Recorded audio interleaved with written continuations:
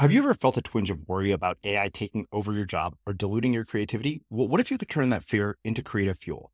We've just published an amazing new ebook called The 4 Keys to Success in an AI World, and this is more than just a guide. It's a deep exploration into the human skills that AI can't touch, the skills that are essential for standing out and thriving, no matter how much technology evolves.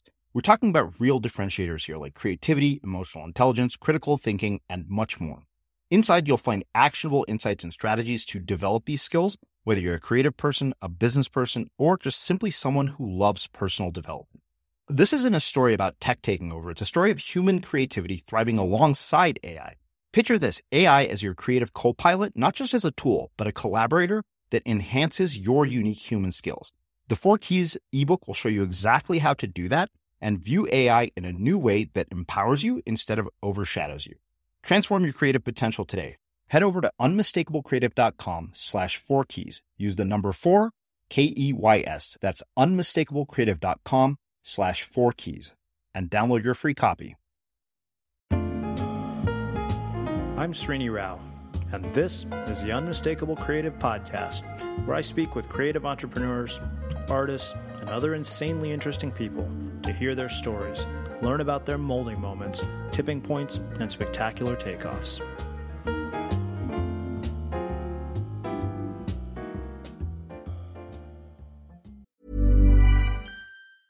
Jewelry isn't a gift you give just once. It's a way to remind your loved one of a beautiful moment every time they see it. Blue Nile can help you find the gift that says how you feel and says it beautifully, with expert guidance and a wide assortment of jewelry of the highest quality at the best price. Go to BlueNile.com and experience the convenience of shopping Blue Nile, the original online jeweler since 1999. That's BlueNile.com to find the perfect jewelry gift for any occasion. BlueNile.com.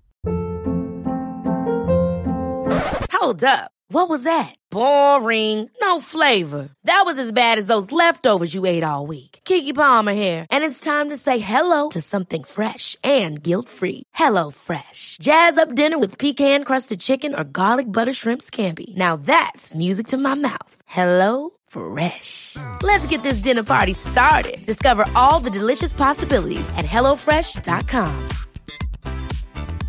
Hey, I'm Ryan Reynolds. Recently, I asked Mint Mobile's legal team if big wireless companies are allowed to raise prices due to inflation. They said yes. And then when I asked if raising prices technically violates those onerous 2-year contracts, they said, "What the f*** are you talking about, you insane Hollywood ass?"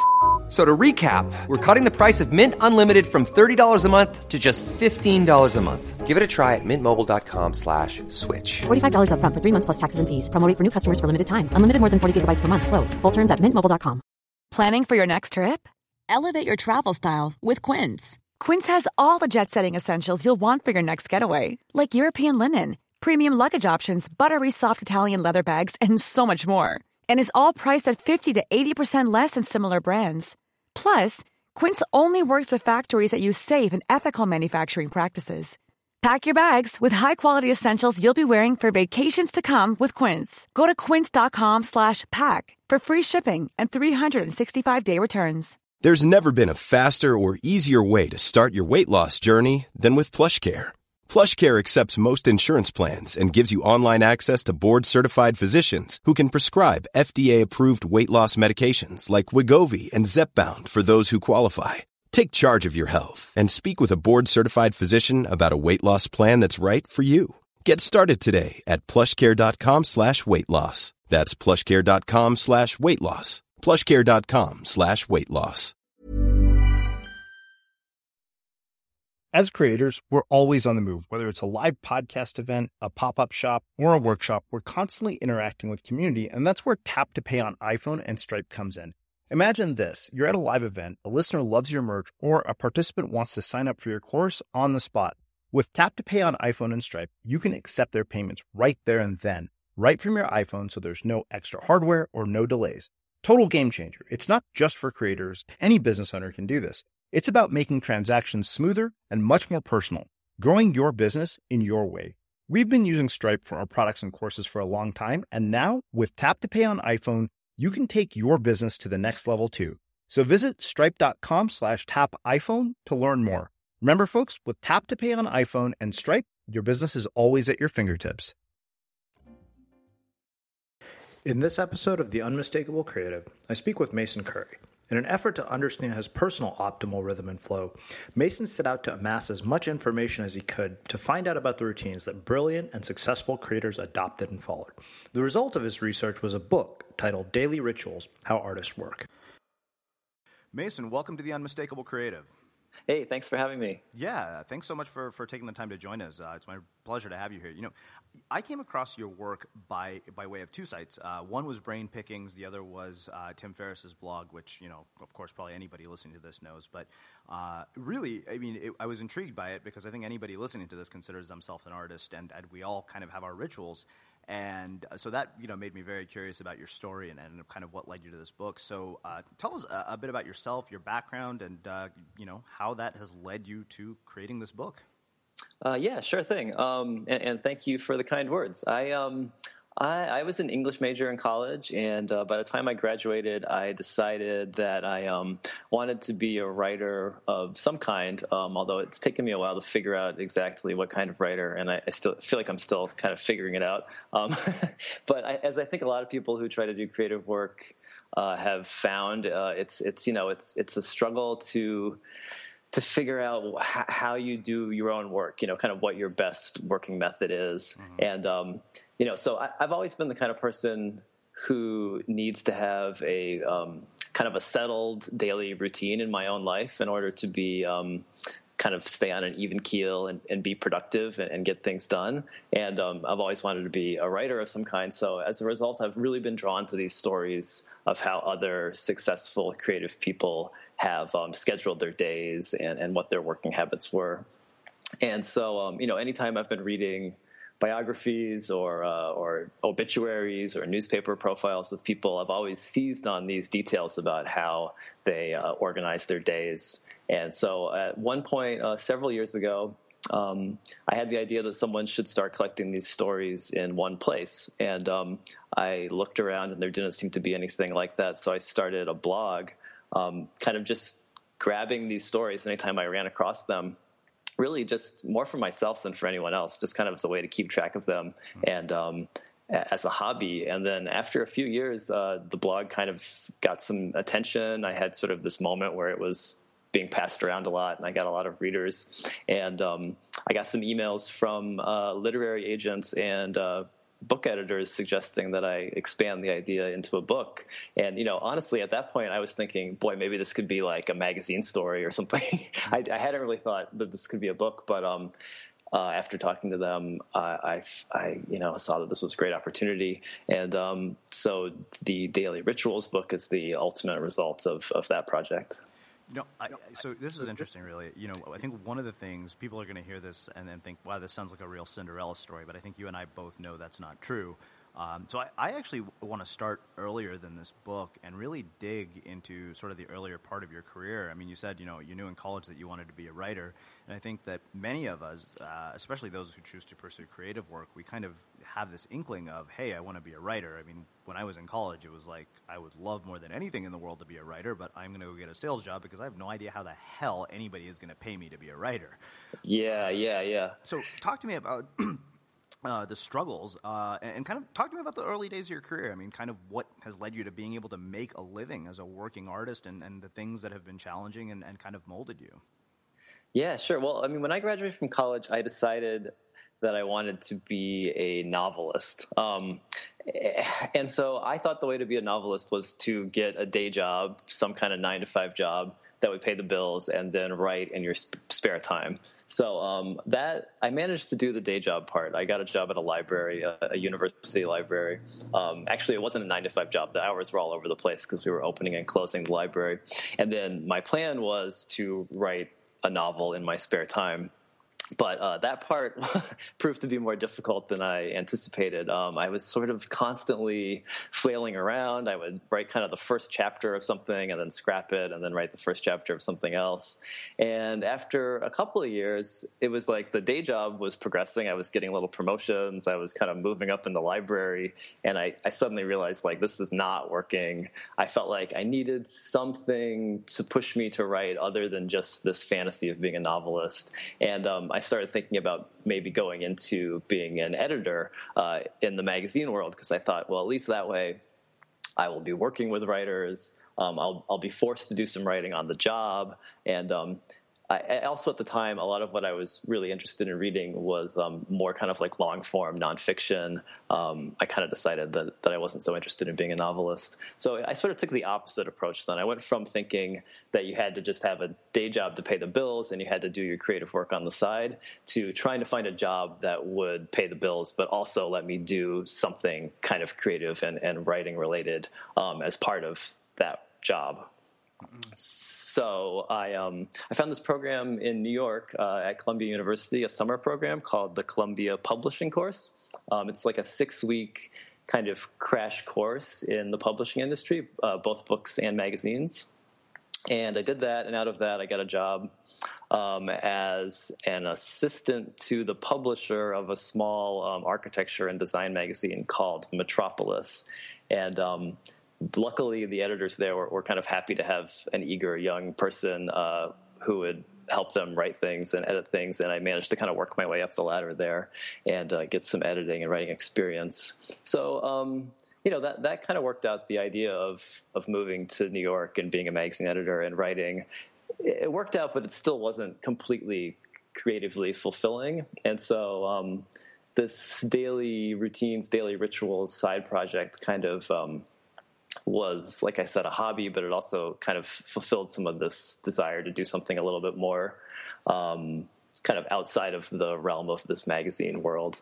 And I've just been very lucky that it has turned into a kind of viable side project. It was a side project. I worked full time the entire time that I was putting the book together, and only now the book is out have I been able to kind of make a go as a freelance writer and editor. So it's definitely a long process, and it's funny being interviewed about these things because it's not like I feel like I've figured it out in any way or that I'm a good model necessarily for other people. But I do think it's encouraging, at least for me, to hear about how other people kind of figure this stuff out. So hopefully it's somewhat useful to your listeners.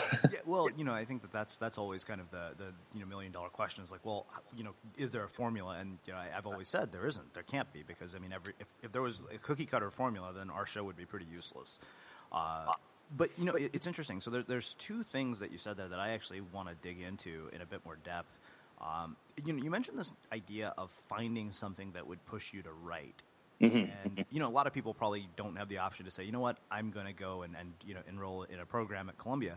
But I think that finding whatever that is that will push them, whether it's writing, whether it's something that, is just something they're burning to do. I mean, whatever that creative endeavor it is, how you think it's possible?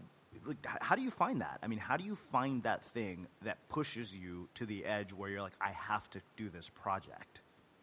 Yeah, that's an interesting question, because putting the book together, I was really struck by how many of these artists in the book have this real fire inside to create and are really driven and kind of obsessed by their work. And I sort of have this question of is it possible to find a creative path when you don't necessarily know what that thing is that you want to be doing, and you don't have this kind of this drive toward this one form of expression. So, I think in my case, the magazine world was a good one because it's a world driven by deadlines, and it was really useful for me to have to write about something in a certain time frame and to kind of learn some of those basic journalistic chops, of writing on deadline and at a certain length and getting used to being edited. And those were all really useful skills. And I think kind of snapped me out of this idea that I had after graduating from college, which was, writing is about like doing it by yourself and not dealing with sort of the workaday world. And it's this sort of pure artistic expression. I think, there's some middle ground there. And for people who are having trouble starting like a writing project, I think if you can find a way to have a deadline or have somebody breathing down your neck, that can be a huge help. Mm-hmm. It's interesting. What I'm hearing when I'm hearing you describe this process is putting in constraints. And creative people hate constraints, right? Like for most of us, like, well, that sounds really restricting. I mean, what do you do with that? It's one of those things though that I think that has taught me a lot. I mean, part of why I've always said, our show is 1 hour, it's taught me to say, okay, I have to accomplish everything I need to do within an hour conversation.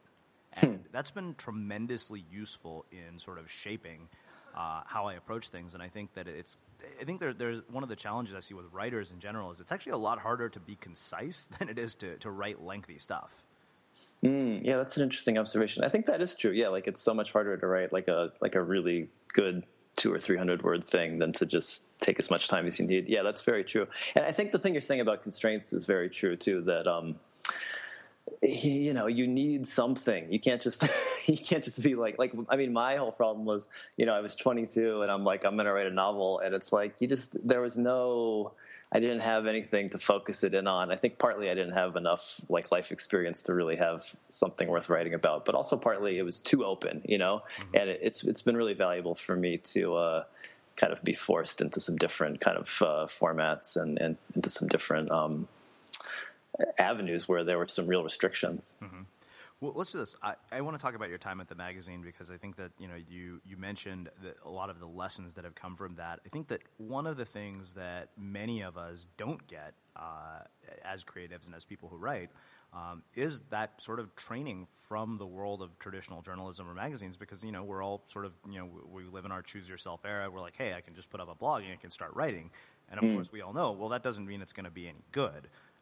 So, I'm very curious, what lessons that you have brought from that world that have really applied to this whole, Daily Rituals project, but also, sort of dealing with the fact that you knew that you were doing something that would probably lead to this, but you also knew that wasn't, creatively fulfilling you, and how you balance those two things. Because I would imagine that, if I were to start a creative job, and I can tell you one of the things that I think really kept me in the early days of my life from pursuing a creative career was that I knew I was going to have to start out by doing work that honestly wasn't all that interesting. And I'm very curious kind of what that experience was like for you. Yeah, I guess, I went into the magazine world thinking it was going to be creatively fulfilling, and it was sort of, and it sort of wasn't. It's like you're always kind of, you get into one thing and then you feel like you could be doing a little better or that there's another level to get to. So at first it was very satisfying to, be writing and editing for a paycheck. I thought that was really great and I really enjoyed it. And I learned a lot about, how to edit people's work. And I think that was really valuable for my own writing. But then at a certain point, putting out a magazine is very much a formula. You're often kind of doing variations of the same thing. And this magazine was on a topic of architecture and design that I'm interested in, but it's not the only thing I'm interested in. And, it kind of leaves, there's a lot of stuff you can't do in that world. So, I kind of quickly found myself wanting to do some other stuff as well.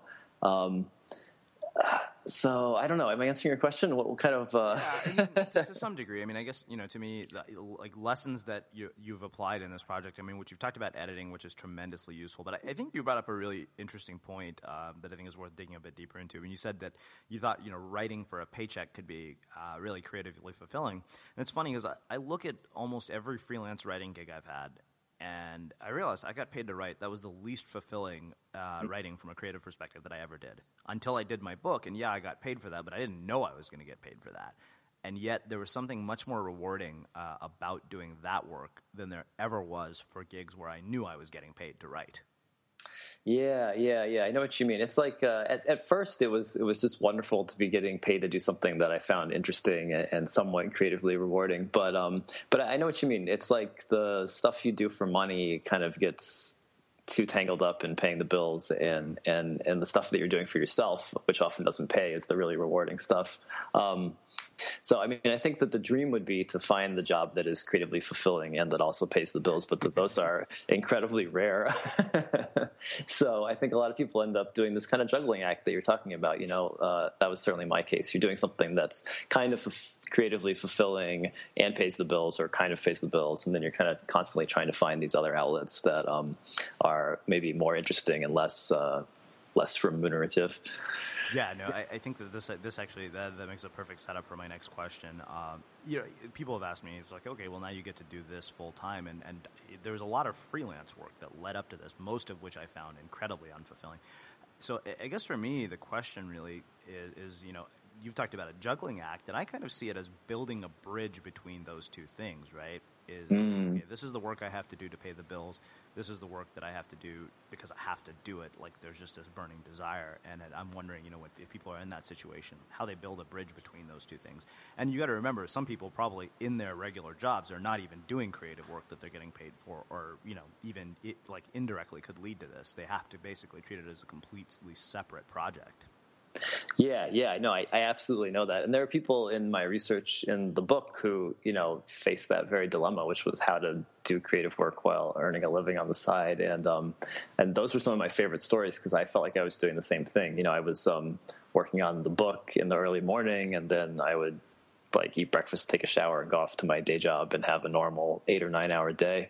I like that idea of trying to build a bridge between the two things. I think it depends on what your kind of creative interest is. I think there are some creative projects that probably are never going to.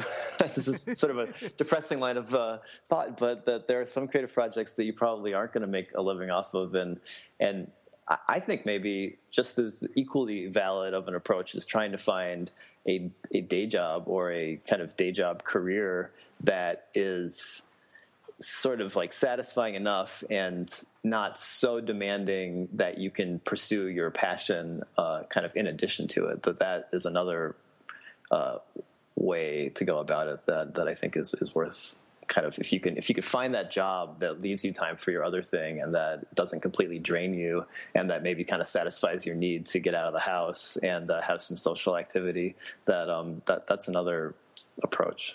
Yeah, well, I'm so glad you brought this up because, I think that, and I've brought this up on the show before, I mean, the world we live in, the internet, the bubble that we're in kind of perpetuates this, go leave your job and be an artist and, be fulfilled and be Tim Ferriss, mantra, which, what we're finding more and more, not only is it not realistic for most people, but the thought that, hey, that's what I'm supposed to do is making people really miserable. Yeah, I think you're totally right. I mean, thinking about writers, most writers today don't make a living from their writing, and so many creative writers have university jobs, and I think most of them would probably prefer to write full time, but that a teaching job is a pretty good compromise, and it lets them be close to the world of ideas and work with young writers, and it's usually flexible enough that they can take summers off or get kind of breaks to work on their own work. And I don't think everyone's lucky enough to be able to get that kind of job, but that I for a long time have thought, what would be the job that would help pay the bills and kind of let me do more stuff on the side. I think magazine editing for me was a way to get paid to write and to kind of be forced to do more of a writing and editing career, but then at a certain point it became it was so demanding that it became kind of once it kind of became a day job, it became a bad day job because it was so many hours and it sucked up all my writing and editing energies. So I think it's a constant struggle to find that, that balance.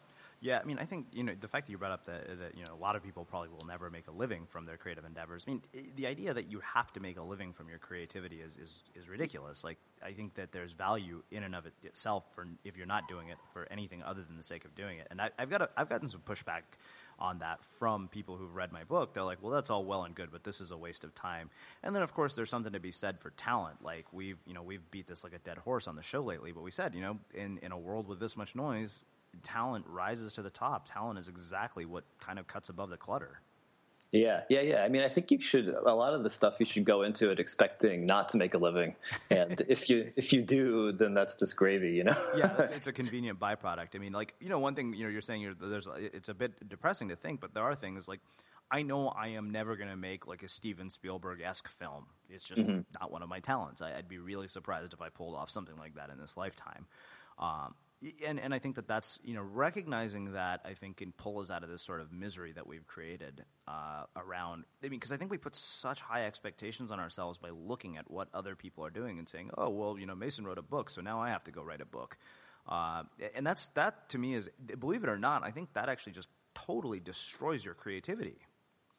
Yeah, I think that's true. I think that if you're trying to like imitate some other career path, or you're trying to like fit into some model of what it means to be like a successful writer, that you're just going to make yourself miserable.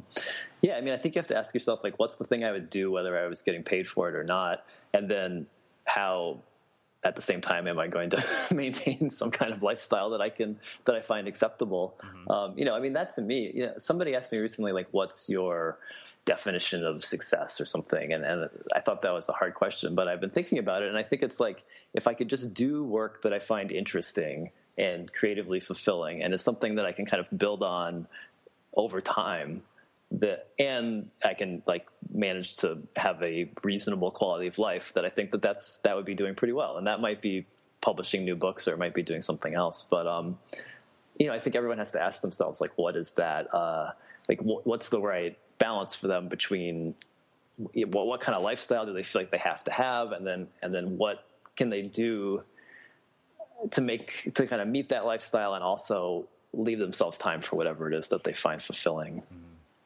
Well, I think that makes a perfect setup to actually start getting into the book. So let's shift gears a little bit, and let's start talking about the book. I mean, some of these rituals are hilarious. You're thinking, wow, these people are completely insane.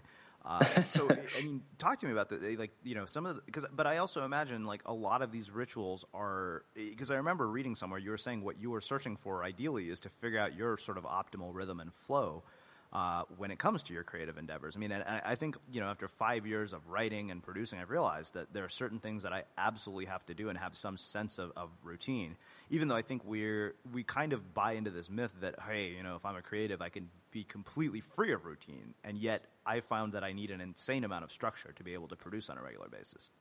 Yeah. I think a lot of people think that being an artist is about freedom, and about waiting for inspiration to strike, and about not worrying about this sort of mundane world of schedules. But what I found in my research is that the opposite is true: is that most successful creative people have often very strict routines and a very methodical approach to their work, and that this idea of inspiration is. I think inspiration exists. I think people in my book would certainly say that they've had moments of inspiration, but that you really have to. It's more perspiration, that you really do have to sit down and work on it every day, and that it's through the work that you get the ideas. It's not the other way around. It's not like you wait for the idea to strike and then you put in the work. So it's funny. It's funny you mentioned the rituals being really crazy, and I've gotten emails from people who say. Some people have written to me and said, like, oh, I found your book so comforting, is I have all these crazy work habits of my own, and I was really happy to see that these famous creative people are just as crazy as me. And then other people have written and said, I realized that I can never be an artist because I'm not crazy enough. And I kind of feel like I personally found a lot of these stories comforting, because I think it shows that, you think about these huge names, these, the greatest artists of the last few hundred years, as being almost these kind of gods, and that they must have had some kind of talent or some kind of ability that us like normal humans don't have. But I think that when you look at what their daily lives were like, it was a lot of labor, and that they really struggled often on a daily basis with moving their creative projects forward. And I find it kind of comforting that it's a matter of working toward these things and not being imbued with some magical ability that only a few people have.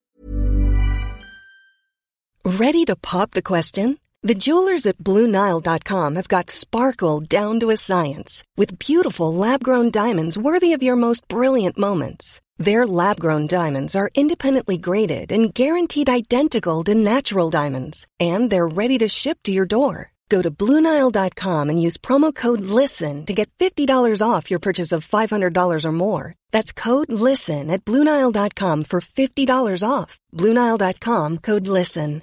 Hey, I'm Ryan Reynolds. At Mint Mobile, we like to do the opposite of what Big Wireless does. They charge you a lot, we charge you a little. So naturally, when they announced they'd be raising their prices due to inflation, we decided to deflate our prices due to not hating you. That's right. We're cutting the price of Mint Unlimited from $30 a month to just $15 a month. Give it a try at mintmobile.com/switch. $45 up front for 3 months plus taxes and fees. Promo rate for new customers for limited time. Unlimited more than 40 gigabytes per month slows. Full terms at mintmobile.com.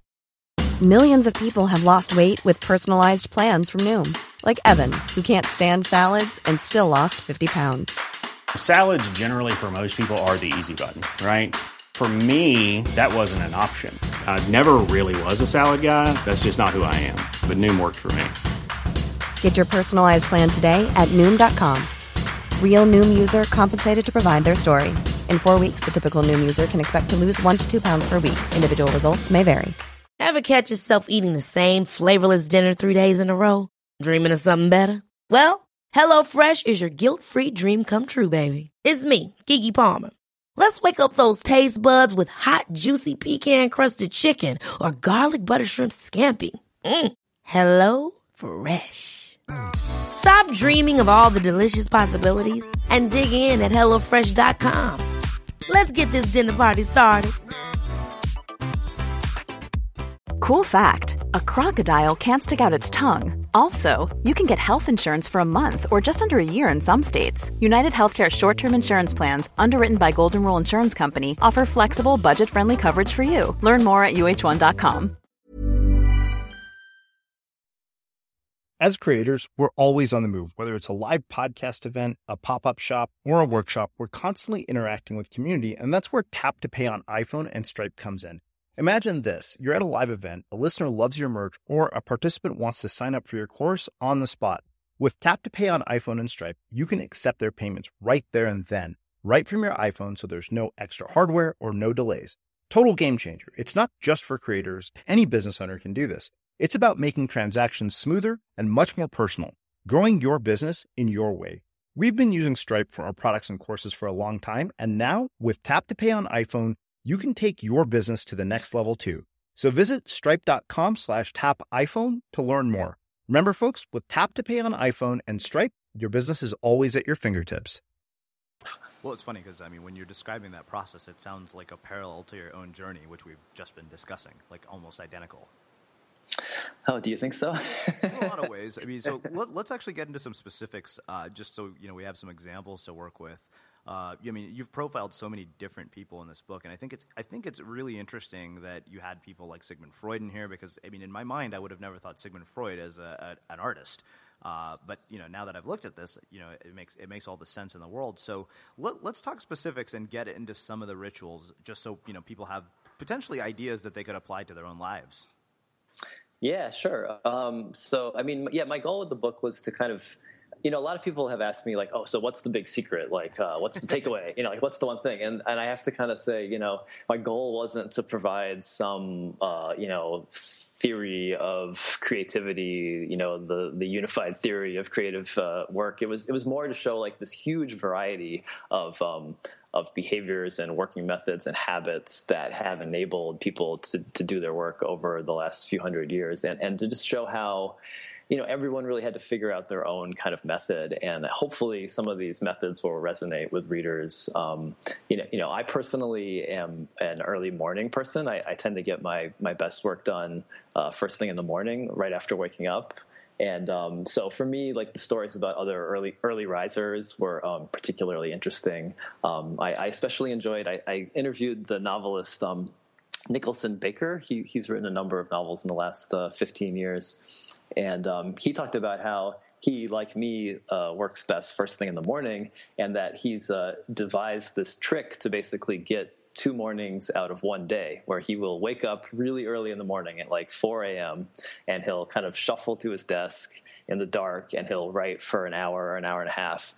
And then he goes back to bed and he sleeps for another hour and a half or so. And then he wakes up again and does it all over again, because he likes that kind of sleepy, half awake, just out of bed sensation so much, and finds that he writes in a certain way then that he sort of has devised the schedule to get that, to maximize that feeling during the day. And so I love those kind of stories. And I think people who like that kind of stuff will find lots of different examples like that here. Mm-hmm.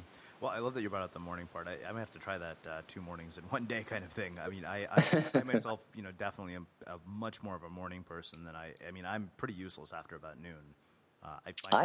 Me too. Nothing creative comes out. There's like limited creative output that shows up. And I feel like I have a very limited time frame in which I can do really creative work, and then I feel like I'm more or less useless and in robot mode. Yeah, no, I feel the same way. And, for what it's worth, a lot of people in the book, I think, found that, especially writers and composers, I can talk about this later, but I feel like there is sort of a difference in the kind of brain power that different types of artists use. Actually, that sounds fascinating. Let's get into that. Yeah. Okay. So, but first, I was going to say that, like, especially the writers and the composers, most of them say that 2 or 3 hours is like really the most that they can do of really focused work, and that anything more than that is unproductive or even counterproductive. That they end up the next day having to go back and fix whatever it was they did during this kind of like, they get sort of loopy, and you're sort of like you're producing work that's not quite up to par. So. I think for people out there who want to be writers, a little bit a day can actually be enough. I think a lot of writers, if they can get in 1 or 2 good hours a day, that ends up being enough to move the project forward. So I think that is some solace for people who have to work a day job, that it's these little increments of time on a daily basis can really add up to something over the long haul. Oh, yeah. I mean, I have no doubts about that. I mean, I think that, I wrote a post on Medium titled How Writing 1,000 Words a Day Changed My Life. And, I mean, even 1,000 seemed daunting to a lot of people. And said, don't start with 1,000, start with 100. And build up.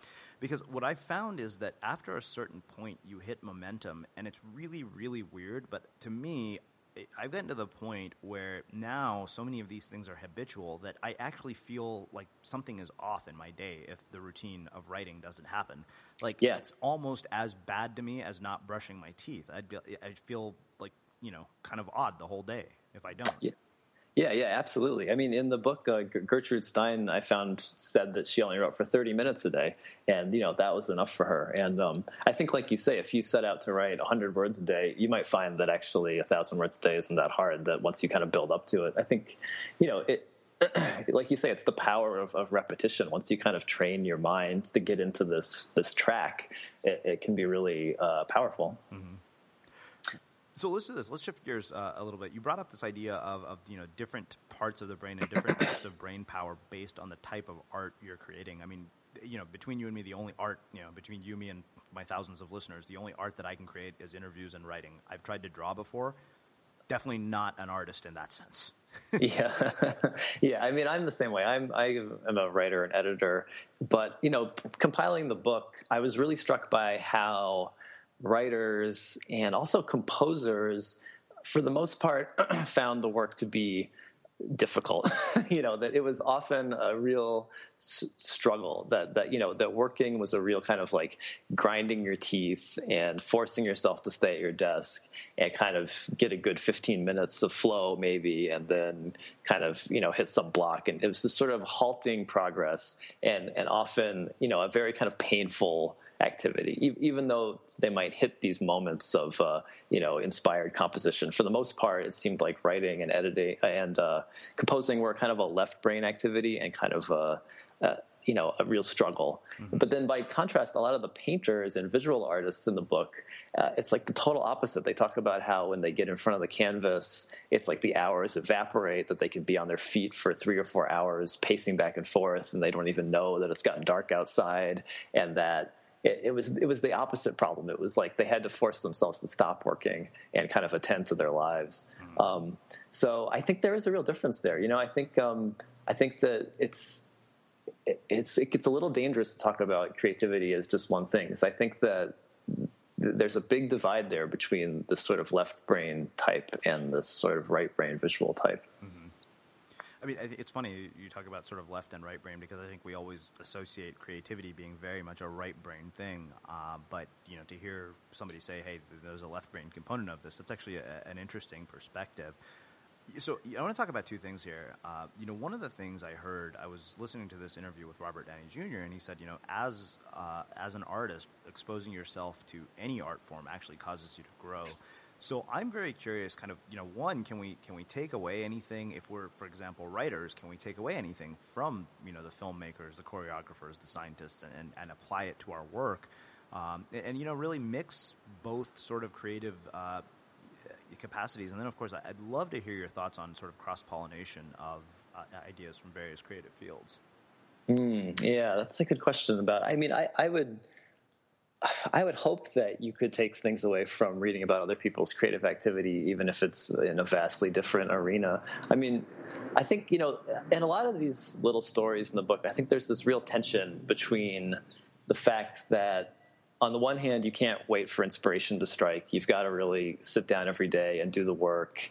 And, it's not, like I was saying before, it's not this thing about freedom. It's about, putting in the hours and kind of getting into a routine and a ritual. On the other hand, I think there is a level at which you can't force it. I think everyone's had the experience of sitting down and, it's not like beautiful prose just tumbles out of your pen. And there is some level at which you have to be in the right frame of mind, in a certain mindset to kind of access this creative expression, and it doesn't always work. It's kind of hit or miss. So I think that with these stories, you find that people are always kind of trying to find that sweet spot, whether they're in the visual arts or writers or choreographers or cartoonists or any number of different kinds of creative fields. So, I do think that there's a lot of common ground there. It's not maybe so left and right. Like I think it's dangerous to get too caught up in the whole left brain, right brain thing. So I think that there is a lot of cross-pollination for sure. Yeah, it's interesting to hear you say that. I think that there's no question. Like, it definitely, there is something to be said for.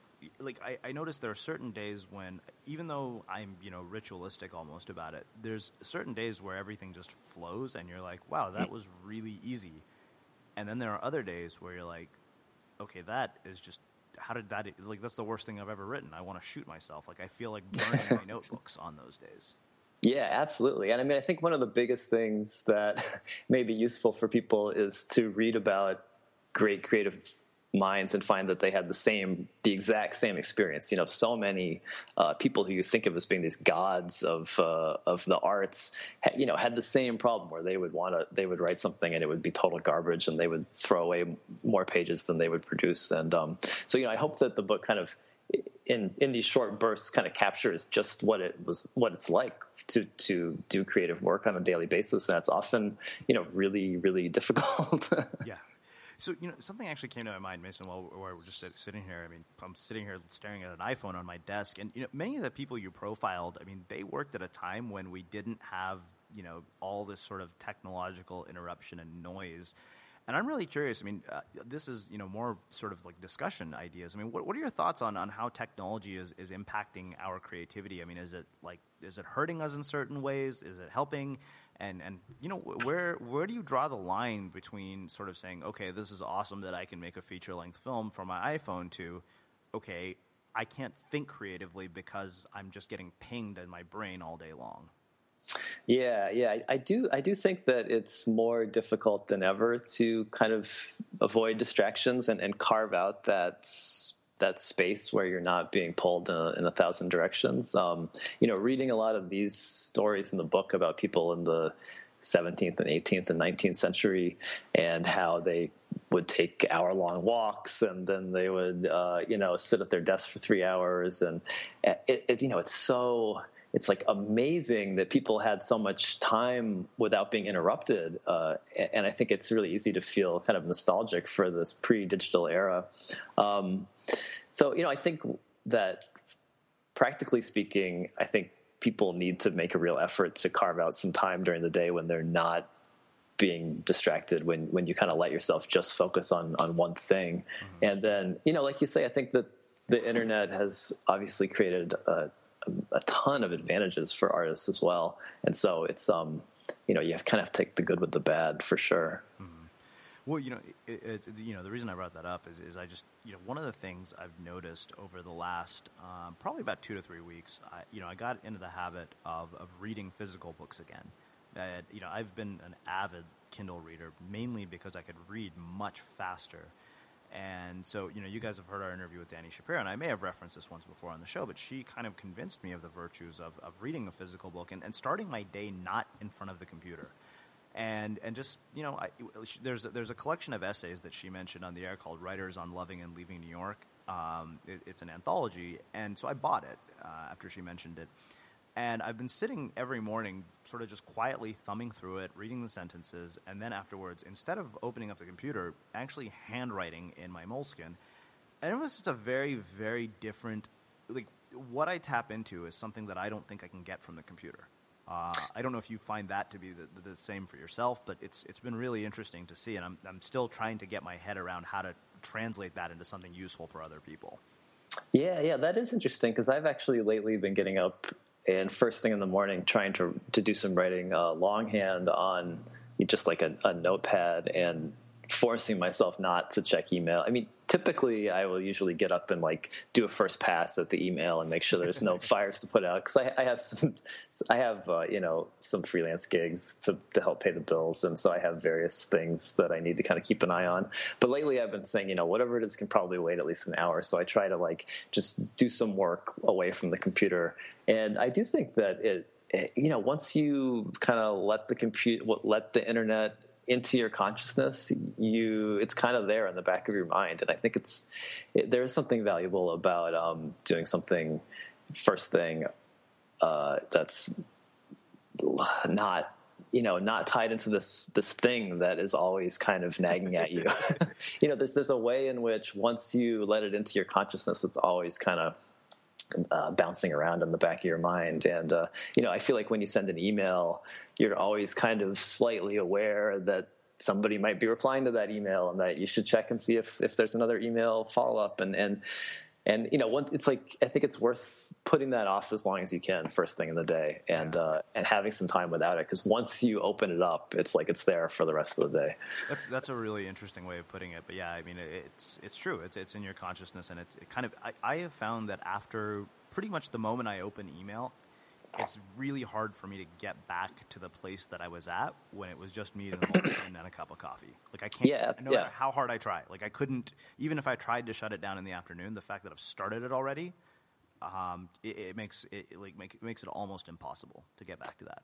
Yeah, totally. I mean, a lot of mornings I would get up and I'd check my email and I'd be like, okay, I don't have to deal with these things quite yet, so I can go do some writing. But that sucks. You're sort of like just knowing that you've kind of like have these things that you're putting off till later and they're going to be there when you get back. It's already sort of degraded that your concentration and that kind of, for me at least, that kind of early morning sort of thoughtfulness that you lose once you get sucked into that world. So, I mean, one thing I wrote a little piece for one of the New York Times op-ed blogs called Draft. It's like a blog about the process of writing.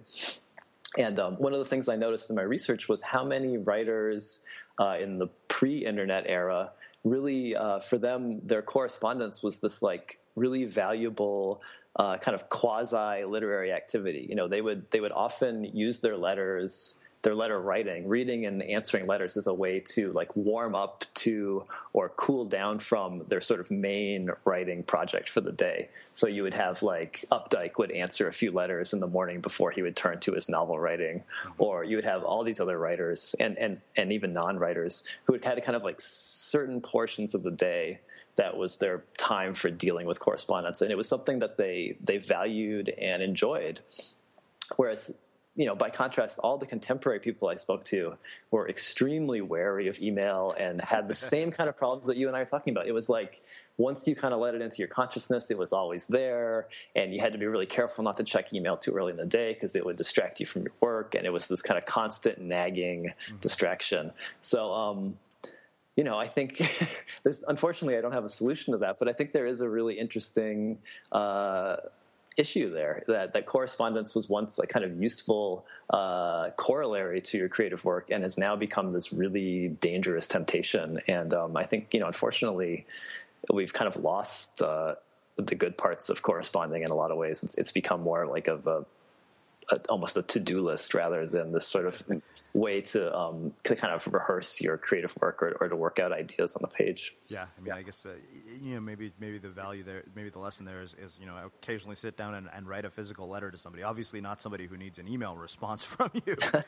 Yeah, it's funny. I wrote this blog post about how letter writing the art of letter writing has died, and people are all besieged by email. And then, of course, got like a ton of emails from people, including some some, like you said, who pointing out that they actually do still write physical letters. So some people do that. And I think there's some value to that, but it's almost like, I don't know, the era is past. Somehow I can't quite get really excited about trying to revive it. Well, let me ask you about this. I mean, people are going to listen to this and say, okay, you guys have made an incredibly compelling case for all the morning people out there. But what about the night owls? I mean, what kinds of interesting things did you learn about them? Because I mean, so far it seems like our entire case is you should be a morning person, and that's why you're creative. So let's talk about the flip side of this a little bit. Yeah, no, I don't want to give that impression at all. I mean, I really believe in this idea of scientists, I think, call it chronotypes, the idea that certain people are more alert and better able to focus at certain times of the day. That seems to be a real thing. And, in my research, it did skew a little bit more toward the morning people, and that may be confirmation bias on my part. But there were also a lot of people who swore that they could only work at night. People like the French novelist Proust is famous for writing only at night. Kafka was a nighttime writer. The short story writer Anne Beatty has said that she can't really get going until about 10 or 11 at night. There are a lot of examples. And so I think if people feel like they're a night person, they're probably right. I think that there really is something to the idea that different people have this mental energy at different times of the day. I mean, James Joyce said he could only write in the afternoon, so I don't think it's just early morning and nighttime people. And I think that's one of the tricks is if you're trying to be more productive or to get your creative project kicked into gear, I think first kind of figuring out and recognizing what part of the day is your kind of magic hour is really crucial. And then doing whatever you can to arrange your schedule so that you can take advantage of those hours is like kind of the baseline thing for kind of taking advantage of your schedule. Mm-hmm.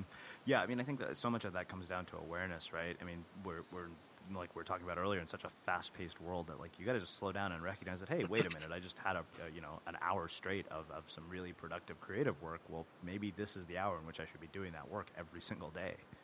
Yeah, absolutely. I mean, it's so easy when you're on the computer and putting out fires and dealing with email and stuff to feel like you're being productive. I mean, you are kind of being productive, and often it feels good, and it can be kind of addictive.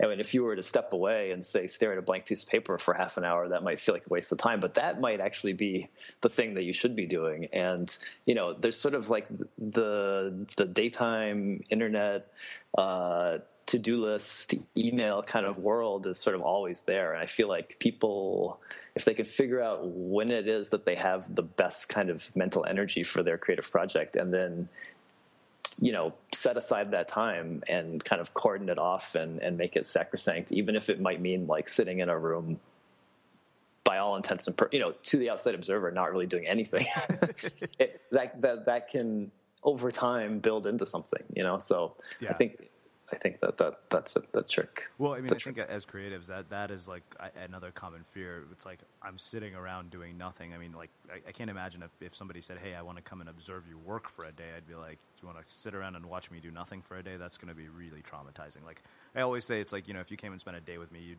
basically think I did nothing all day. Yeah, wow, that's interesting. Because I feel that way sometimes too. It's like, there's people a lot of times ask about like procrastination and if it's valuable, and there's definitely a fair amount of procrastination in the book, and I definitely do a fair amount of procrastination, and I do think there is a little bit of value in that. It's like you're kind of working yourself up into this state where you can finally get something down. It's like you're almost creating a little bit of anxiety, and it's like the really good work, the really like kind of lasting, valuable creative work is not easy to come by, and you kind of have to do whatever you can. And sometimes it's doing nothing, and sometimes it's putting things off, and sometimes it's other weird rituals that kind of get you into that right space where you can get some really valuable stuff down. Mm-hmm. Well, I think this makes a perfect setup, and we're getting close to an hour. So you brought up the idea of really good creative work, and obviously, I mean, everybody you've profiled in this book are sort of iconic figures, right? Like they've made a name for themselves. They're going to go down in history. We we basically, I mean, you've written a book about them, so obviously they've done something right. I'm really curious. I mean, through studying all these people, I mean, in some ways, what you and I do is very similar, right? I mean, my whole day is spent talking to modern contemporaries, contemporary creatives, and, kind of learning how they do what they do. And I'm really curious if you could isolate what you think it is that made certain people successful as creatives. Because, I mean, what we know as anybody who does creative work, that our work comes with no guarantees. Like, you choose Danny Shapiro said, this life chooses us, which I really thought, I can't imagine doing anything else. I'm curious if you saw anything that made, like, across all these people that you researched, was there anything that you could say that, okay, there's a certain characteristic that people have that, as creatives, that, enables them to succeed versus linger in obscurity forever? Well, I think it's interesting you say linger in obscurity, because I almost think that the thing was the willingness to keep laboring in obscurity, if that's what it took. So many of these people didn't know that they were going to be later on considered great artists or great minds.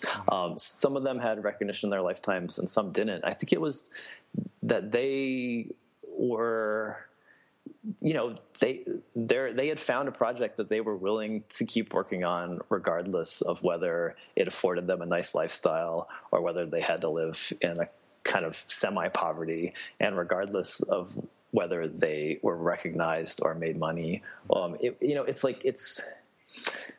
They all were really obsessed with their creative problem, and I think that's what really brought them together, and that it's the willingness to keep working away at it over your whole lifetime that really set them apart. And so many of them ultimately had great breakthroughs and had recognition, but on a daily basis and for huge swaths of their lives, to the outsider it would seem like they're just wasting their time. And I think it was the willingness to keep working at it, even when it might seem like they're failures, that really set them apart. Mm-hmm.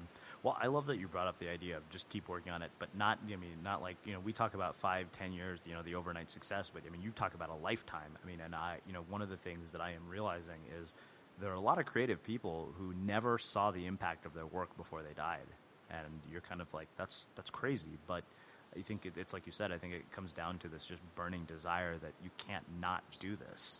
Mm-hmm, mm-hmm. Yeah, absolutely. Yeah, I think it's a lot like what you said. It's sort of the idea that it chooses you. So, if you're doing something out of some kind of obligation or because you think it's some kind of shortcut, I think you're just kind of setting yourself up for trouble. It should be something that you want to do, and I think finding that thing is really, in some ways, the hard part. And there's no easy answer to that, unfortunately. Well, Mason, this has been really just eye-opening and really cool and a lot of fun. For those of you guys who haven't checked out this book, How Artists Work Daily Rituals, it's really interesting. It's cool because it's one of those things that you can pick up any day as sort of reference book. It's one of the things that I pretty much will be sitting on my desk going forward. So, Mason, I'm going to close with my final question. It's funny because I'd been saying for hundreds of interviews I couldn't come up with a new question to close with, but you've really, you've studied people who, for all intents and purposes, are unmistakable. Like, you look at their work and you recognize it. So I'm curious, in a world with this much noise, how do you become unmistakable? Oh, boy. I think it ties back to what we've been talking about. I think it's to find your thing, you can call it your niche or whatever it is, your project, the area in your field where you feel most able to kind of devote long-term energy and to investigate, over many years and to kind of like make a contribution and then to work away at that, to find that area and then kind of keep building on it. I think ultimately is where you really distinguish yourself. Awesome. Well, Mason, this has been amazing. Like I said, I can't thank you enough for taking the time to join us and share some of your insights with our listeners here at The Unmistakable Creative. Yeah, thank you so much for the time. I really appreciate it. Yeah, and for those of you guys listening, we'll wrap the show with that. You've You've been listening to the Unmistakable Creative Podcast. Visit our website at unmistakablecreative.com and get access to over 400 interviews in our archives.